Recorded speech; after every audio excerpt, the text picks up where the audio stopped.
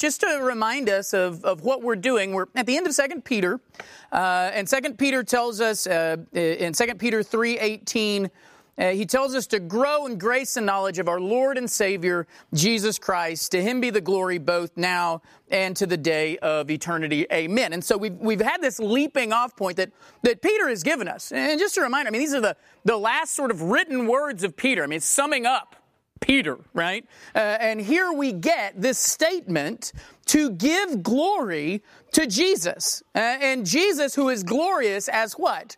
As Lord, as Savior, and as the Christ. And so that's what we've been doing. Peter tells us to give glory to Jesus. We want to do that. But we also know we can't just make up our own glory, that the Scripture is filled with the reasons that Jesus is glorious. We want our understanding of who Jesus is, our praise of who Jesus is, to be matched with what Scripture tells us is so great about Jesus. Because there are a lot of people out there who will tell you Jesus is great, but their Jesus is not the Jesus of the Bible. It's the Jesus they've just made up. He's a pretty great guy, but he's not real.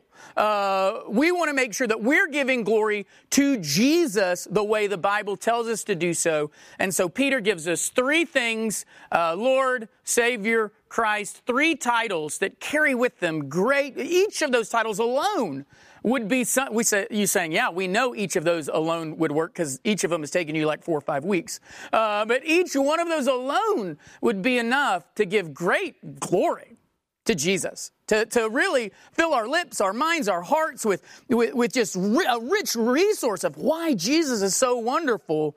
Well, now, after we've looked at Lord, and now we finished looking at Savior last week, now we're going to look at Jesus as the Christ. We're going to give glory to Jesus as the Christ. You know, we're going to sort of address, what does it mean that Jesus is the Christ? What is that?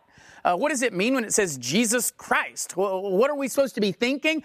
And why is it glorious that he is the Christ? What's so great about Jesus being the Christ? And so as we do that, an important place to start is Peter's own words on this in Matthew chapter 16. Matthew chapter 16, you can jump down to verse 13. Let's stand in the honor of reading God's word. And of course, we know that our physical standing means nothing if our hearts are not bowing in reverence, standing in awe, recognizing this is the words of our God and all that requires of us. So let's see what Peter tells us before about what he means when he says that Jesus is the Christ. Matthew 16, beginning in verse 13. Now when Jesus came into the district of Caesarea Philippi, he asked his disciples, "Who do people say that the Son of Man is?" And they said, "Some say John the Baptist, others say Elijah, and others Jeremiah, or one of the prophets." He said to them, "But who do you say that I am?" Simon Peter replied, "You are the Christ, the Son of the living God." And Jesus answered him, "Blessed are you, Simon Bar-Jonah, for flesh and blood has not revealed this to you, but my Father who's in heaven. And I tell you, you are Peter, and on this rock I will build my church, and the gates of hell shall not prevail against it." Let's pray. Father, we come to you today, and you have instructed us in your word to give glory to Jesus, your Son. And one of the reasons we are to give glory to him, Father, is because he is the Christ. So, Father, I pray that today as we look through your word and let you explain to us what it means that he is the Christ, that we would be captivated, that we would grow in our knowledge, but also grow in our love for Jesus and in our praise and glory that we give to him, knowing that he is the Christ. It is in Jesus' name that we pray. Amen. All right, so here we've got this is really an important section here in Matthew 16. It's at the this proclamation of who Jesus is. And really, Peter's words right there in the middle of it, down in verse 16, are the center, sort of the culmination of the question, who is Jesus? All right? Who is he? Who do you say that I got all these people talking about who the Son of Man is, one of Jesus' favorite descriptions of himself. Who do you say that I am? And Peter stands up, and when you first read that, you're probably like, well, this isn't going to go well. Peter's like, I'm going to speak. You know, was there ever a moment where Peter was like, I'm not speaking up this time? This time, I'm like the guy who gets it wrong one time in class and then never answers again for the rest of their high school career. Like, that's not Peter. Peter's like, one more time, Jesus. He was like the Hermione of the group, but in a bad way. But he stands up, and what does he say? You are the Christ, the Son of the living God. Peter stands up, he proclaims, you are the Christ. And Jesus says, yeah, that's right. And this truth, which again was delivered to you, not from yourself, Peter, so don't take any sort of pride in that. You were taught this by my Father. He has revealed this to you. But that truth, that Jesus is the Christ, Jesus himself says, it is this truth that his kingdom is going to be founded on. And this kingdom, this powerful kingdom founded on this truth will be so mighty, so powerful that even the gates of hell will not be able to stop it, will not be able to prevail against it. Now, this is really interesting because Jesus as the Christ is actually probably one of the most well-known titles for Jesus. In a lot of ways, if we said Jesus Christ, people would assume that we were talking about the Jesus of the Bible. It's one of the most common ways to refer to Jesus is to say Jesus Christ. But oddly, even though it's one of the most popular ways to talk about Christ, even when you use it irreverently, it is really misunderstood by a lot of people. People don't know, what does it mean when we say, now the Jesus part they get, but what is the Christ part? I mean, some people think it's his last name. Right? That was Jesus Christ, Mr. Christ, if you didn't know him. They think it's some sort of name, or they might understand that it's a title. They might say, oh, that means he's the Christ. But if you were to ask people, all right, well, what does it mean that he's the Christ? Well, a lot of people would just go, I don't know. I know that he is that. Sometimes we might conflate it with maybe just the word Savior. So we might say, oh, Christ just means Savior. As if the two were just the same thing. So here Peter is teaching us that Jesus is the Christ, but we want to make sure that we understand what it means that he is the Christ. I mean, think about it. It's funny that we don't know what the word Christ means. If I were to ask you, or many of us, what does Christ mean? I don't know. It's funny because what do we call ourselves? What are we called? Christians, right? We're Christians. I mean, it's got the word Christ in it. And so we call ourselves Christians, but we don't know what the name Christ means, what that title means. And yet here, Christ is a name that Peter expects us to know. When Peter lays it down in Matthew 16, he doesn't say, I think you're the Christ, and then Matthew doesn't come in and say, now, for those of you first reading this, let me explain to you what the Christ is. I mean, this is a title. This is supposed to be a boom moment, right? This is supposed to be a moment in the gospel where it's like, whoa, Jesus is the Christ. This is something that's supposed to be glorious about him. So we want to make sure that we know what the Bible means when it says that Jesus is the Christ. And so that's what we're going to do. If the Bible tells us that Jesus being the Christ is a glorious thing, if God thought it was a glorious enough label to have his children be called Christians, then we're going to find out what Christ means, and we're going to find out what makes Jesus so glorious as the Christ. And so the first thing we're going to do is see that there is a very tight relationship between Jesus and the Christ. And the Bible is going to tell us that the two are one, that there's going to be no other Christ but Jesus. That if we're going to talk about Christ, or what it means that someone is the Christ, that is going to match up one-to-one with Jesus. If you're going to understand who Jesus is, you've got to understand what it means that he is the Christ. You cannot understand who Jesus is without understanding what the Christ is. So the first thing we're going to see is that Jesus equals Christ. Jesus equals Christ. You think about it, Jesus is given a lot of names in the New Testament. I mean, he's the Word, he is the Lamb, He is the light. He is the Son of God. He's our Savior. He's Lord. I mean, some of the ones that we've just looked at. Each of those in the Bible is important. Each of those is important for understanding who Christ is, because they tell us something both about Him and about what He's going to do. And although all of those names are important and names that you should know, there's one name that stands above all the others in terms of sheer volume of times that it is attached to Jesus. For example, Jesus is called Savior about 24 times in the New Testament. He's called Savior. Pretty important title, right? Who is Jesus? He's my Savior. I mean, certainly right. I mean, He's called Lord multiple times more than that. Jesus is called Lord about 250 times.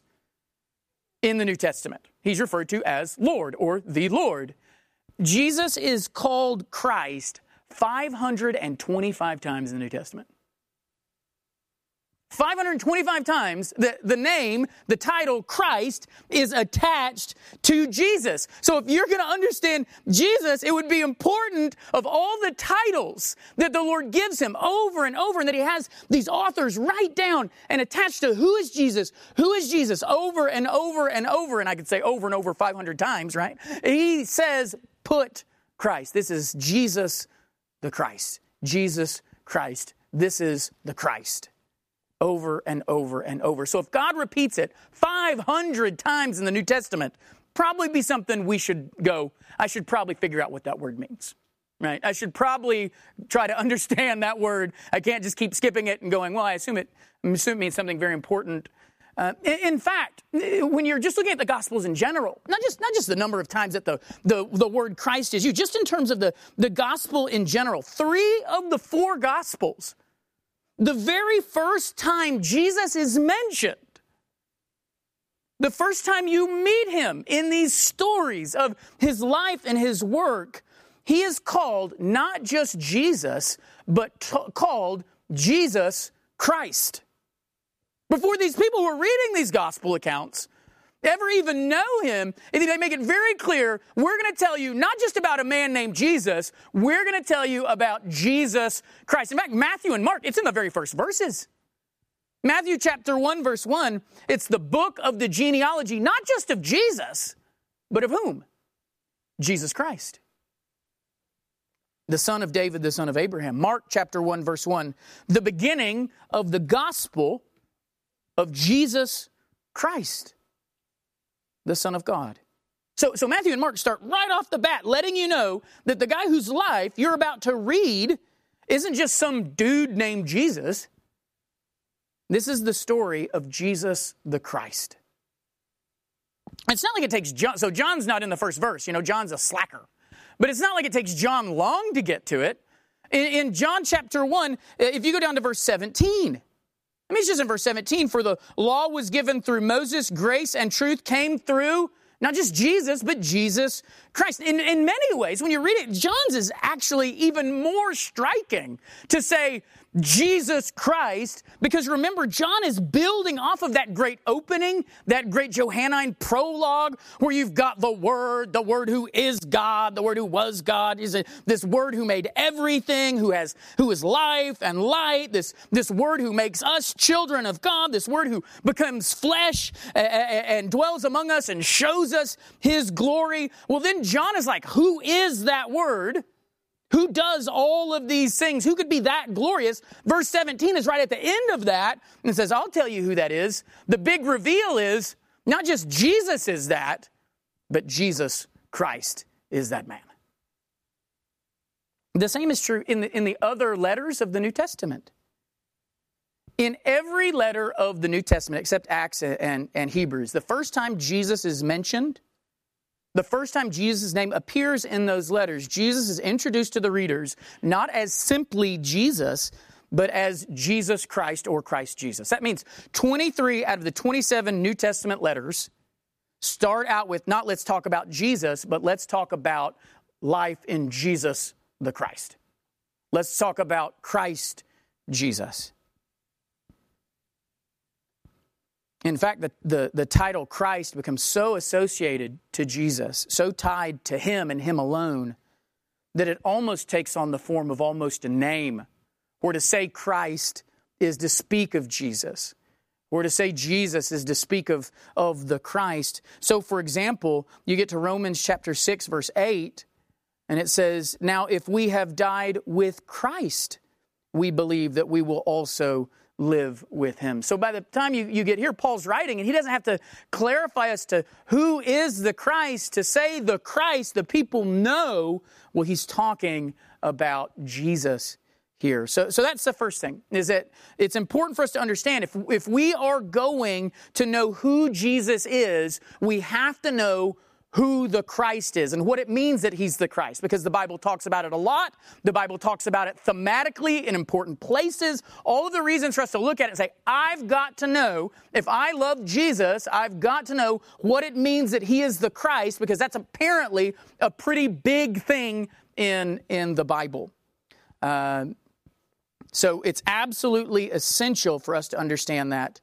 And if it's absolutely essential that we understand who Christ is, if the Bible is shouting that fact, then we've got to answer the question, what does it mean when it says that he is the Christ? Okay, so the Bible's told us Jesus is the Christ. Now we're going to see, what does it mean that he is the Christ? And let's begin just by looking at the word itself. What does the word Christ itself even mean? Because that's going to help us understand maybe what the Bible is trying to teach us about what Jesus is doing. And so a simple way to understand this is Christ equals Messiah equals anointed one.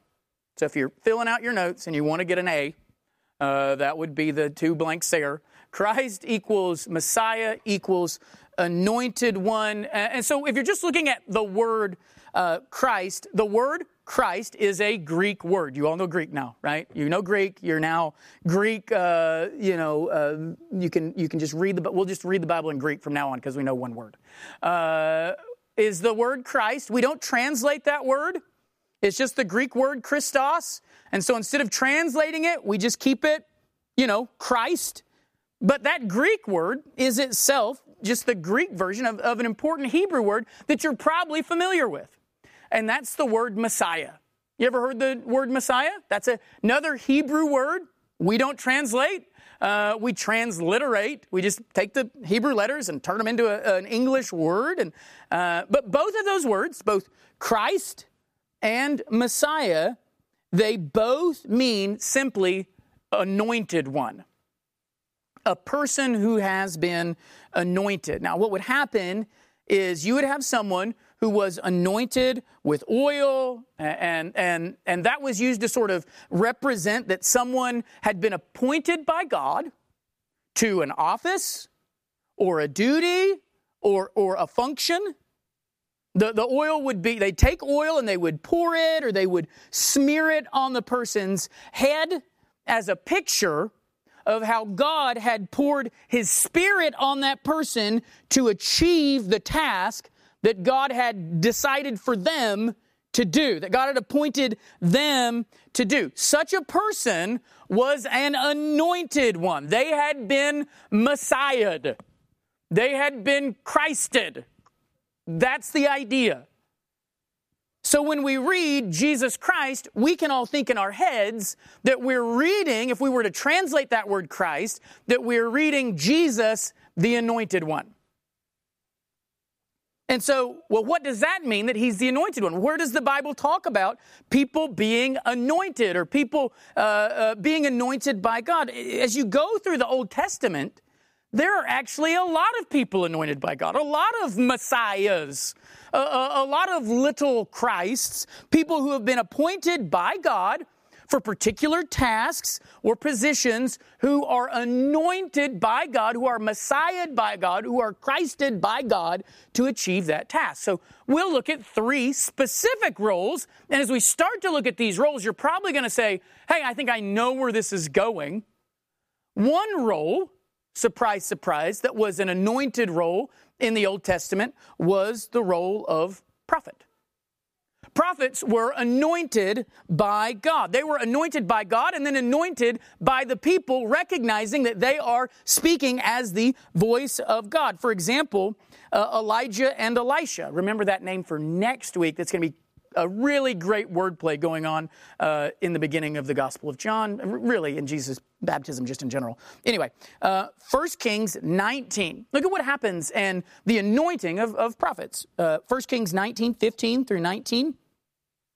And the Lord said to him, go, return on your way to the wilderness of Damascus, and when you arrive, you shall anoint Hazael to be king over Syria, and Jehu, the son of Nimshi, you shall anoint to be king over Israel, and Elisha, the son of Shaphat of Abel Meholah, you shall anoint to be prophet in your place. And the one who escapes from the sword of Hazael shall Jehu put to death, and the one who escapes from the sword of Jehu shall Elisha put to death. Yet I will leave 7,000 in Israel, all the knees that have not bowed to Baal, every mouth that has not kissed him. So he departed from there, this is Elijah, and he found Elisha, the son of Shaphat, who was plowing with 12 yoke of oxen in front of him, and he was with the 12th. Elijah passed by him and cast his cloak upon him. So here we see Elijah is told, hey, your life as prophet is about to end. Your time as prophet is going to end eventually. I want you to anoint a successor who is going to serve as a prophetic voice. And he tells him, I want you to go, because Elijah doesn't just pick. God says, I'll tell you whom I have poured my spirit on, and now you go and anoint that person, recognizing what I've told you that I've already set him aside to do. I have already Messiahed him. I've already Christed him. I've already anointed him. Now you go and do a physical anointing as a symbol of what I've already done. And so he goes and he anoints Elisha. But it's not just prophets. Guess who else are anointed in the Old Testament? Prophets and, anybody got a guess? Huh? That's just a bunch of mumbling. Priests, that's right. The 3-year-old got it. Way to go, Jack. That's an advanced catechism class that we're doing at our house. Priests. So prophets were anointed. Priests are supposed to be anointed. The priests were anointed to show that God had set them apart to a particular work. Now, what work had the priests been set apart to do? The priests had been set apart to sort of reconcile the people to God through the working of sacrifices, to be a picture of what God was going to do through Christ. So, for example, Exodus 28. Exodus 28, 40 to 41. For Aaron's son you shall make coats and sashes and caps. You shall make them for glory and for beauty. And you shall put them on Aaron your brother and on his sons with him, and shall anoint them and ordain them and consecrate them that they may serve as priests. So since these priests had been appointed by God for this task, remember God says not just go and pick priests, but from this line, these people, this is whom I have chosen to do this job. You then anoint them, recognizing that I have already anointed them with my spirit to do this task. So again, just an outward symbol of what God has already done on the inside. So you've got prophets, you've got priests. I know you're all going to get this last one. Who is the last group of people that was also anointed in the Old Testament? Not Jack. Okay, Jack. Kings, that's right. Jack, I think Boogie beat you, Jack, just a little bit. Was it Levi? Levi, you get the point. Sorry, Boogie, gotta be faster. Kings. So you've got prophets, you've got priests, you've got kings, and I'm sure you're like, I feel like I've heard this attached to a person before. And kings were also anointed to show what? That they had been chosen by God to lead the people. So you get to the first king. I mean, you're looking at 1 Samuel chapter 9, verses 15 through 17. This is Saul. Not exactly the worst guy, but not the best guy either. It says, now the day before Saul came, the Lord had revealed to Samuel, tomorrow about this time, I'll send to you a man from the land of Benjamin, and you shall anoint him to be prince over my people Israel. He shall save my people from the hand of the Philistines, for I've seen my people because their cry has come to me. When Samuel saw Saul, the Lord told him, here is the man of whom I spoke to you. He it is who will restrain my people. So Saul, first king, Israel, anointed. Guess what happens when the next king comes? David. Guess what happens to David? Anointed. So you look in 2 Samuel chapter 5, verses 1 through 3. Then all the tribes of Israel came to David at Hebron and said, Behold, we are your bone and flesh. In times past, when Saul was king over us, it was you who led out and brought in Israel. And the Lord said to you, You shall be shepherd of my people Israel, and you shall be prince over Israel. So all the elders of Israel came to the king at Hebron, and King David made a covenant with them at Hebron before the Lord, and they anointed David king over Israel. So you've got prophets, you've got priests, you've got kings, all anointed, saying God has given them a particular task, and we are recognizing that. The anointing here, the elders are not giving David some sort of special power here when they do this. They are not giving David some sort of special task. They are recognizing what God has already chosen to do through David, that this is the one sent by God to achieve this mission. You've got prophets, you've got priests, you've got kings. Now, again, all over the Old Testament, in fact, the Bible tells us that the whole nation of Israel was a nation of anointed ones, was a nation of messiahs, so to speak. For example, Psalm 105, verse 15. This is in the Psalm, God is talking about how he has protected Israel from their enemies to make sure that they're not destroyed, and how he's even repaid them when they did do damage to Israel. And Psalm 105:15, talking about Israel, he says, Touch not my anointed ones. Touch not my messiahs. Touch not my Christs, my anointed ones. Do my prophets no harm. So we see prophets, priests, kings, even the entire nation of Israel spoken of as anointed ones, as though chosen by God for their particular task. Again, this outward anointing is just a symbol of what God has already done on the inside. So when you're going through the Old Testament, there are many messiahs, many Christs, many anointed ones.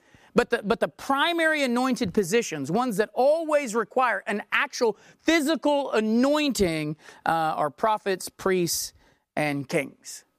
So the Bible tells us there's actually a lot of messiahs, if you think about it, little m messiahs, little c Christ throughout Scripture. There's a whole nation of them.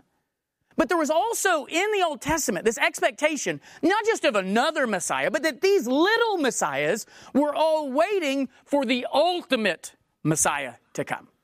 For the one who'd been anointed by God, not just to be a shadow of doing these things, but would be God himself doing these things. So not just a person representing, say, for example, God's rule over the people, not just a person representing God's reconciliation of the people, not just a person representing God speaking to the people, but as Isaiah chapter 40 says, behold your God, and God actually coming and doing these things for the people. So there's this expectation, not just of a Messiah, but of the Messiah to come.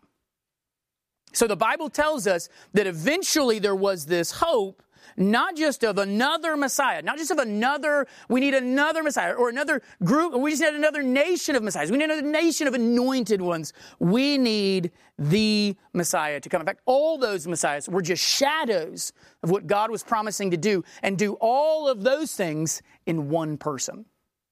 Do all of those things, prophet, priest, king, be a people of God, all of them in one person. That hope is fulfilled in Jesus.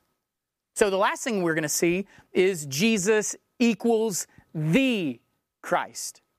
So the Bible tells us that Jesus is Christ. Now, as you're reading that in your Bibles, you go, well, that means someone who's anointed by God, who's been given a purpose by God to achieve a particular task. These tasks were shadows of the one who was to come, who is the one sent by God to do all of these things, and not just be the shadow of them, but to be the reality, to be the one who actually leads the people, the one who actually reconciles them to God, the one who speaks the word of God, who doesn't just speak it, but who is the word of God, the perfect prophet, the perfect priest, the perfect king. Jesus is the Christ, the anointed one, the Messiah. So when you get to the New Testament, Jesus is the one that comes as the ultimate fulfillment of all of this Old Testament sort of hope. And again, not just a Messiah, but the Messiah. Not just a Christ, but the Christ. Now, there are people out there who would try and say that the Jews weren't waiting on a Messiah. There will be people out there who will try and say, well, there was no expectation of a Messiah. Now, this is in many ways, ultimately, I think, just an intentional misreading of the Old Testament. It began by Jews who, guess what, just didn't want to believe in Jesus. So if you don't want to believe that Jesus is fulfilling all of these promises about a Messiah, what do you just say? Well, I don't think we're even waiting on a Messiah. Then you sort of try and step yourself out of the equation. But the Gospels, when you read the Gospels, when you read the New Testament, it shows us that the Jewish people, as a nation, are not surprised by the coming of Christ, but that they were waiting for this coming of Christ. They were waiting for a Messiah. And what's funny is if that weren't true, then when the Gospels talk about these people waiting on a Messiah, the Jews in the 1st, 2nd, 3rd century could have just said, that's not true. We're not waiting on a Messiah. So these Gospels written and saying, hey, Jesus is the fulfillment of us waiting for a Messiah. If the Jews weren't waiting on a Messiah, talk about easy anti-apologetics in the 1st century. They'd have just gone, hey, are you waiting on a Messiah? No, what's a Messiah? It would have been easy, but they're able to pull out what we know to be true. There was an expectation of a Christ to come, of one who would come and redeem God's people, who would reconcile them to God, who would lead them, who would be the Word of God to them, and that is Christ. Let's look at this expectation. Because what we're going to see that is so glorious about Christ is you have all these people waiting on a fulfillment, and Jesus is the one who fulfills those promises. So take, for example, you can go through the whole life of Jesus. You can begin at his birth. The Gospel of Luke. So I didn't say Luke was one of the ones that doesn't mention Jesus as the Christ right off the bat, right? When it talks about Jesus, it doesn't begin by saying Jesus Christ. It just talks about Jesus. But what's interesting is although Luke is the only gospel that doesn't mention or introduce us to Jesus as the Christ, it doesn't mean that in Luke, Jesus as the Christ is not important. In fact, you could actually make an argument that although Luke doesn't introduce us to Jesus as the Christ, that Luke places the most focus on Jesus as the expected Messiah and the expected Christ. Go to his birth. This great story. Luke chapter 2, beginning in verse 25, going through verse 32. We've got this great story of Simeon, right? And what does Simeon say? Now, there was a man in Jerusalem whose name was Simeon. And this man was righteous and devout, waiting for the consolation of Israel, and the Holy Spirit was upon him. And it had been revealed to him by the Holy Spirit that he would not see death before he had seen the Lord's Christ, the Lord's Messiah, the Lord's anointed one. And he came in the Spirit into the temple.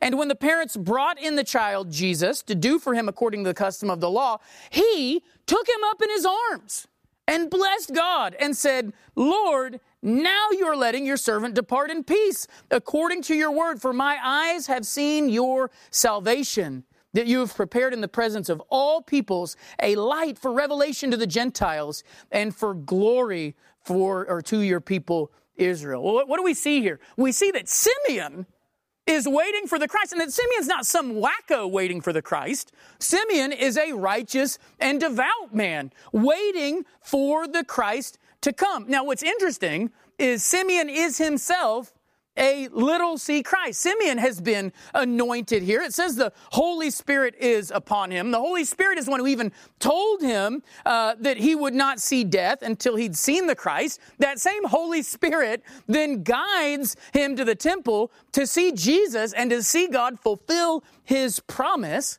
Well, what do we see from this? Not only do we see that people were waiting for the Christ, we also see what they thought the Christ would do. What did Simeon think the Christ was going to do? He says that the Christ would be salvation.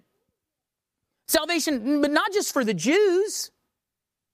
That he would be a revelation to the Gentiles. That he would bring glory to God's people. We actually see the same thing in the very next verses in the prophetess Anna, another anointed one. And what does she say? You've got these anointed ones saying, look, this is the anointed one. So you've got this prophet in Luke chapter 2, 36 to 38, and there was a prophetess, Anna, the daughter of Phanuel of the tribe of Asher. She was advanced in years, having lived with her husband 7 years from when she was a virgin, and then as a widow until she was 48. She didn't depart from the temple, worshiping with fasting and prayer night and day, and coming up at that very hour, she began to give thanks to God and to speak of him to all who were waiting for what? For the redemption of Israel. Anna sees Jesus as the redemption of Jerusalem, as the redemption of God's people. So again, it's interesting. You've got these anointed ones rejoicing in the anointed one. You've got these people who were, wow, these are the Lord's anointeds here. The Lord has anointed them. He put his Spirit upon them. They're doing these great things. And they are rejoicing in the one who is to come. And again, this is why when some people say that the early Jews just expected the Messiah to be only political, and I say, well, that might be true, but only because those Jews hadn't been reading their Bibles. Because here, when you have devout Jews, when you have godly Jews, they're very much waiting for a Christ who would do far more than just throw off Roman oppression. Like, Simeon doesn't go, finally, let's go find Pilate.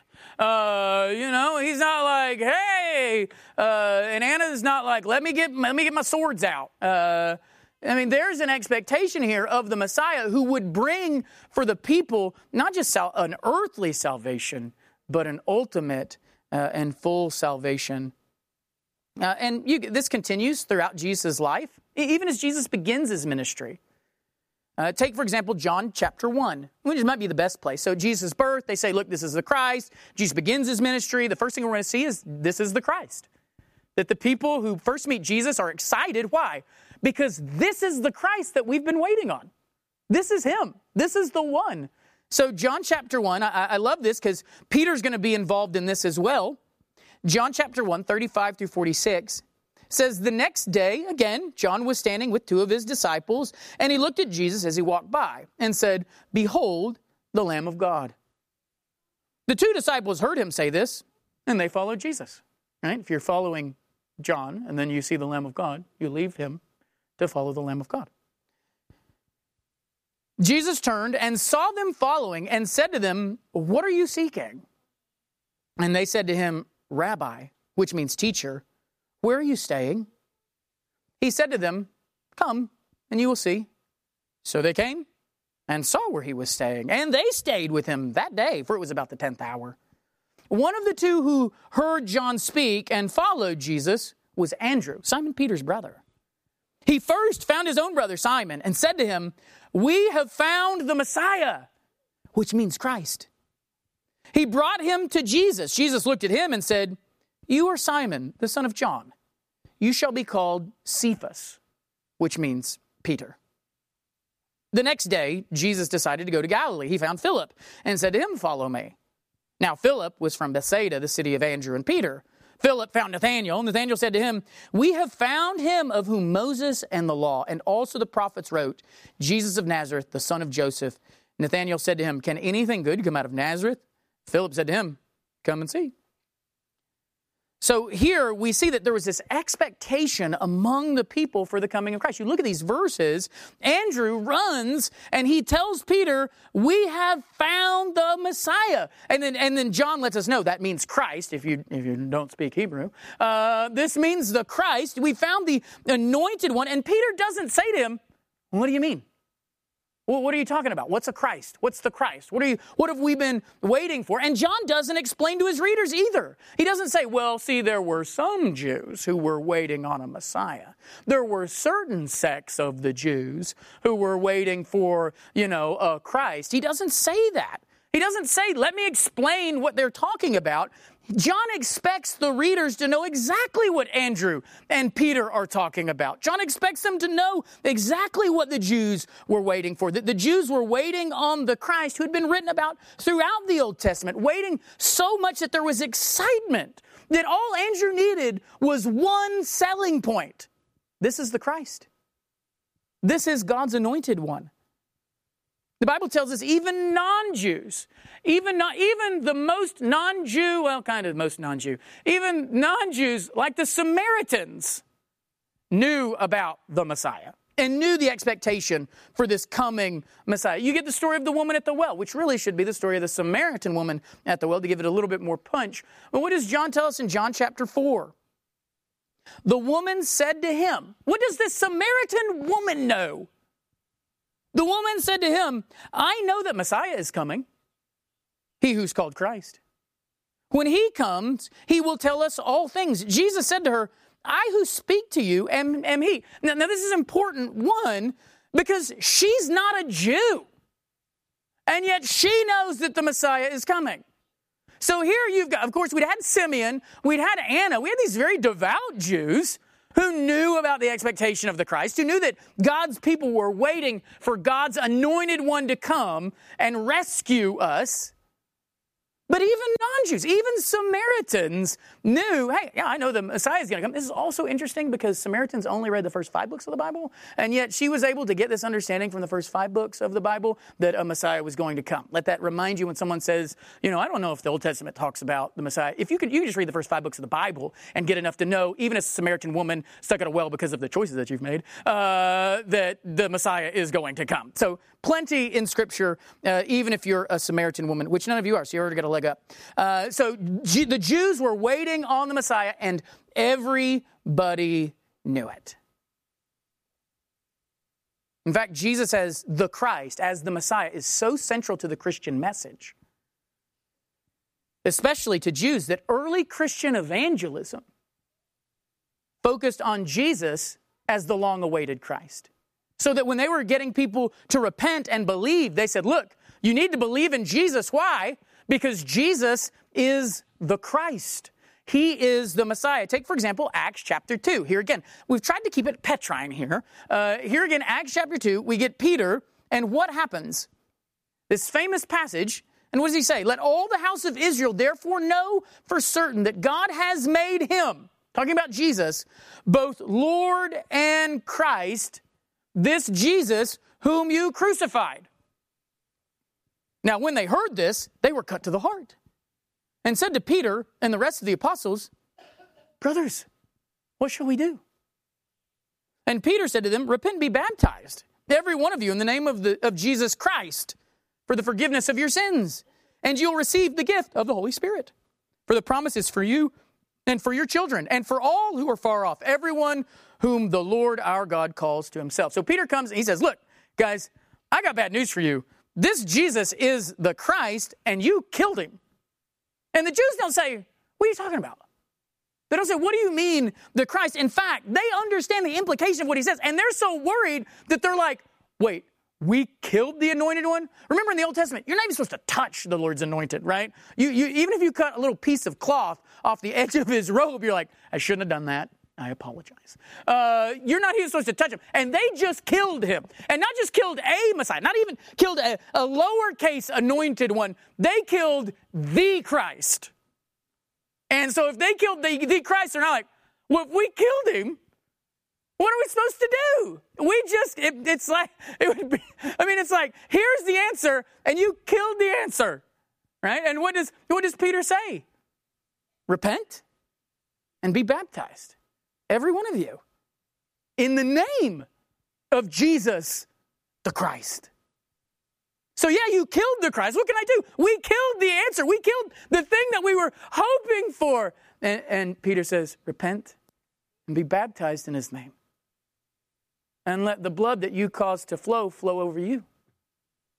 And find the forgiveness, even for your sins, even when your sin is what? Crucifying the Lord's anointed. This whole exchange, Peter's choice of sermons, the Jews' response, it all only makes sense if the people know what the Christ is. God has made him Lord and Christ, and you crucified him. If they know who the Christ is and they know the expectation of what the Christ was to come and do. In fact, we see this not just in a sermon. We see that an entire book, an entire gospel revolves around this idea of showing the people Jesus is that long-awaited Christ. This is what John tells us his whole book has been about. So you get to John chapter 20, verse 30 and 31. Now Jesus did many other signs in the presence of the disciples, which are not written in this book, but these are written so that you may believe that Jesus is the Christ, the Son of God, and that by believing you may have life in His name. The whole purpose of this gospel, the whole purpose of the Gospel of John is to show people that Jesus is indeed the Christ, the Son of God. And that by believing that, they would have life in His name. Just as those who crucified Him can find life when they repent and believe in His name, or baptized in His name. In the same way, you find life when you believe in the name of Jesus, who is the Christ. It wouldn't make any sense for the early Christian message to be about Jesus fulfilling a promise that no one was waiting on. The early church spoke to a Jewish people who through the Old Testament was waiting for the Messiah to come, waiting for the Christ to come. And maybe some of them thought it would just be another Messiah like the ones before. The early church comes and says that this Jesus isn't just another Messiah, this isn't just another Christ. Jesus is the Christ. And so when we are going to look at what is so glorious about Jesus being the Christ, the first thing that we can see is that Jesus is this fulfillment of all that the people of God were waiting for. All that they'd been waiting on. Everything that was captured in these significant roles in the life of Israel, like prophets and priests and kings, they were all just shadows leading us to Christ.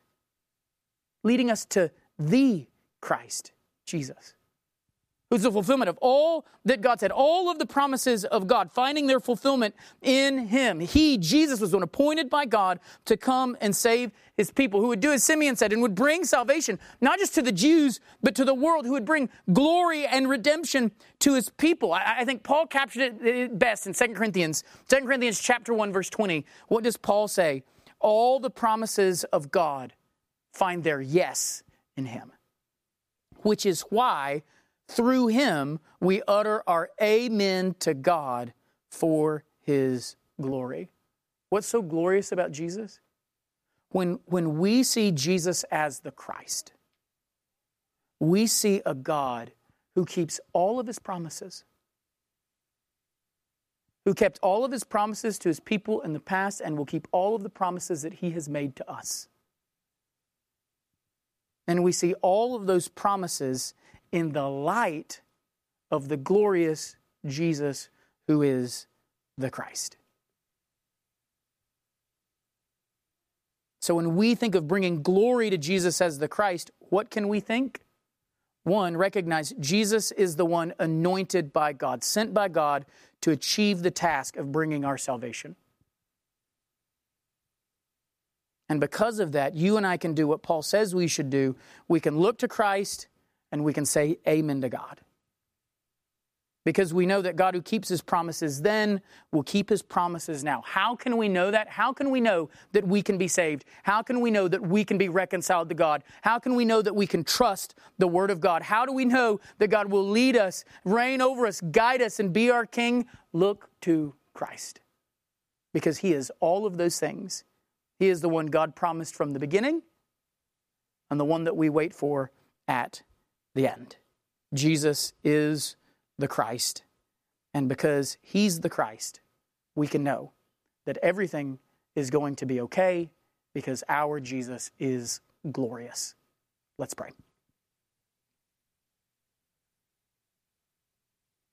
And just take a moment and with our heads bowed just to be thinking about what is so glorious about Jesus. He is the Christ. I mean, it's a word we've probably used a lot, a word we talk about, but think about all of the things that you needed, all of the reasons you had to have no hope in this world. And yet, God has spoken, God has reconciled, and God is leading you. All through whom? Through Christ. Through Jesus, the one anointed by God to bring redemption to you. Think how hopeless your life would be if Jesus wasn't the anointed one, if Jesus wasn't the one sent by God to come and do this, to save you, to redeem you, to bring you glory that you certainly didn't deserve, to be a child of the King that you killed. To say that in my sin, I am just as guilty of crucifying the Lord as those Jews who did it sitting at the foot of the cross. So what hope can I have? Chris, I've done this and I've done that and I've done this. Your hope is the same as theirs. Repent and believe in the name of Jesus the Christ. Repent and be baptized. Be washed in Him for the forgiveness of your sins. What's so great about Jesus as the Christ? Jesus as the Christ means that Jesus is our hope. It means that we don't wait on shadows. We sit in light of the real thing. Our salvation has come. The promises of God have come. And we are living no longer in the dark, but in the light of Christ. The light of our Christ, our Messiah, our anointed one, Jesus. May we remember that. May we glorify God for who Jesus is. And may we rest in the promises of God that are fulfilled in His Christ. Father, we come to you today, God, because Father, we are living in a post-Christ situation. All that Simeon said would happen when the Messiah came, we're living in that. The light of revelation to the Gentiles, we are living in that light. We are sitting here across the globe from Jerusalem, and yet the light of that great Messiah, the light of that Christ is revealing hope even to us who would have had no part in the people of Israel on our own, who would have done everything and had done by blood and by choice to separate us from your people and from you. And yet in your Christ, you come and you bring redemption. You bring all of these great things that the Old Testament was showing us, and all these shadows, they're all culminated in Jesus. And so we are Christians. We are rejoicing in our Savior who has come. We are rejoicing in our Messiah. We're rejoicing in our Lord. We're rejoicing in the one anointed by you, sent by you to bring redemption, salvation, reconciliation, eternal life, all through Him and Him alone. And so, Father, we bear that name Christian with joy because we know in the Christ we have our hope. And not just our hope, but the fulfillment of our hope as well. And so, Father, help us to glory in Jesus even more as we recognize what is so great about Him being the Christ, the Messiah, your anointed one. It is in His name that we pray. Amen.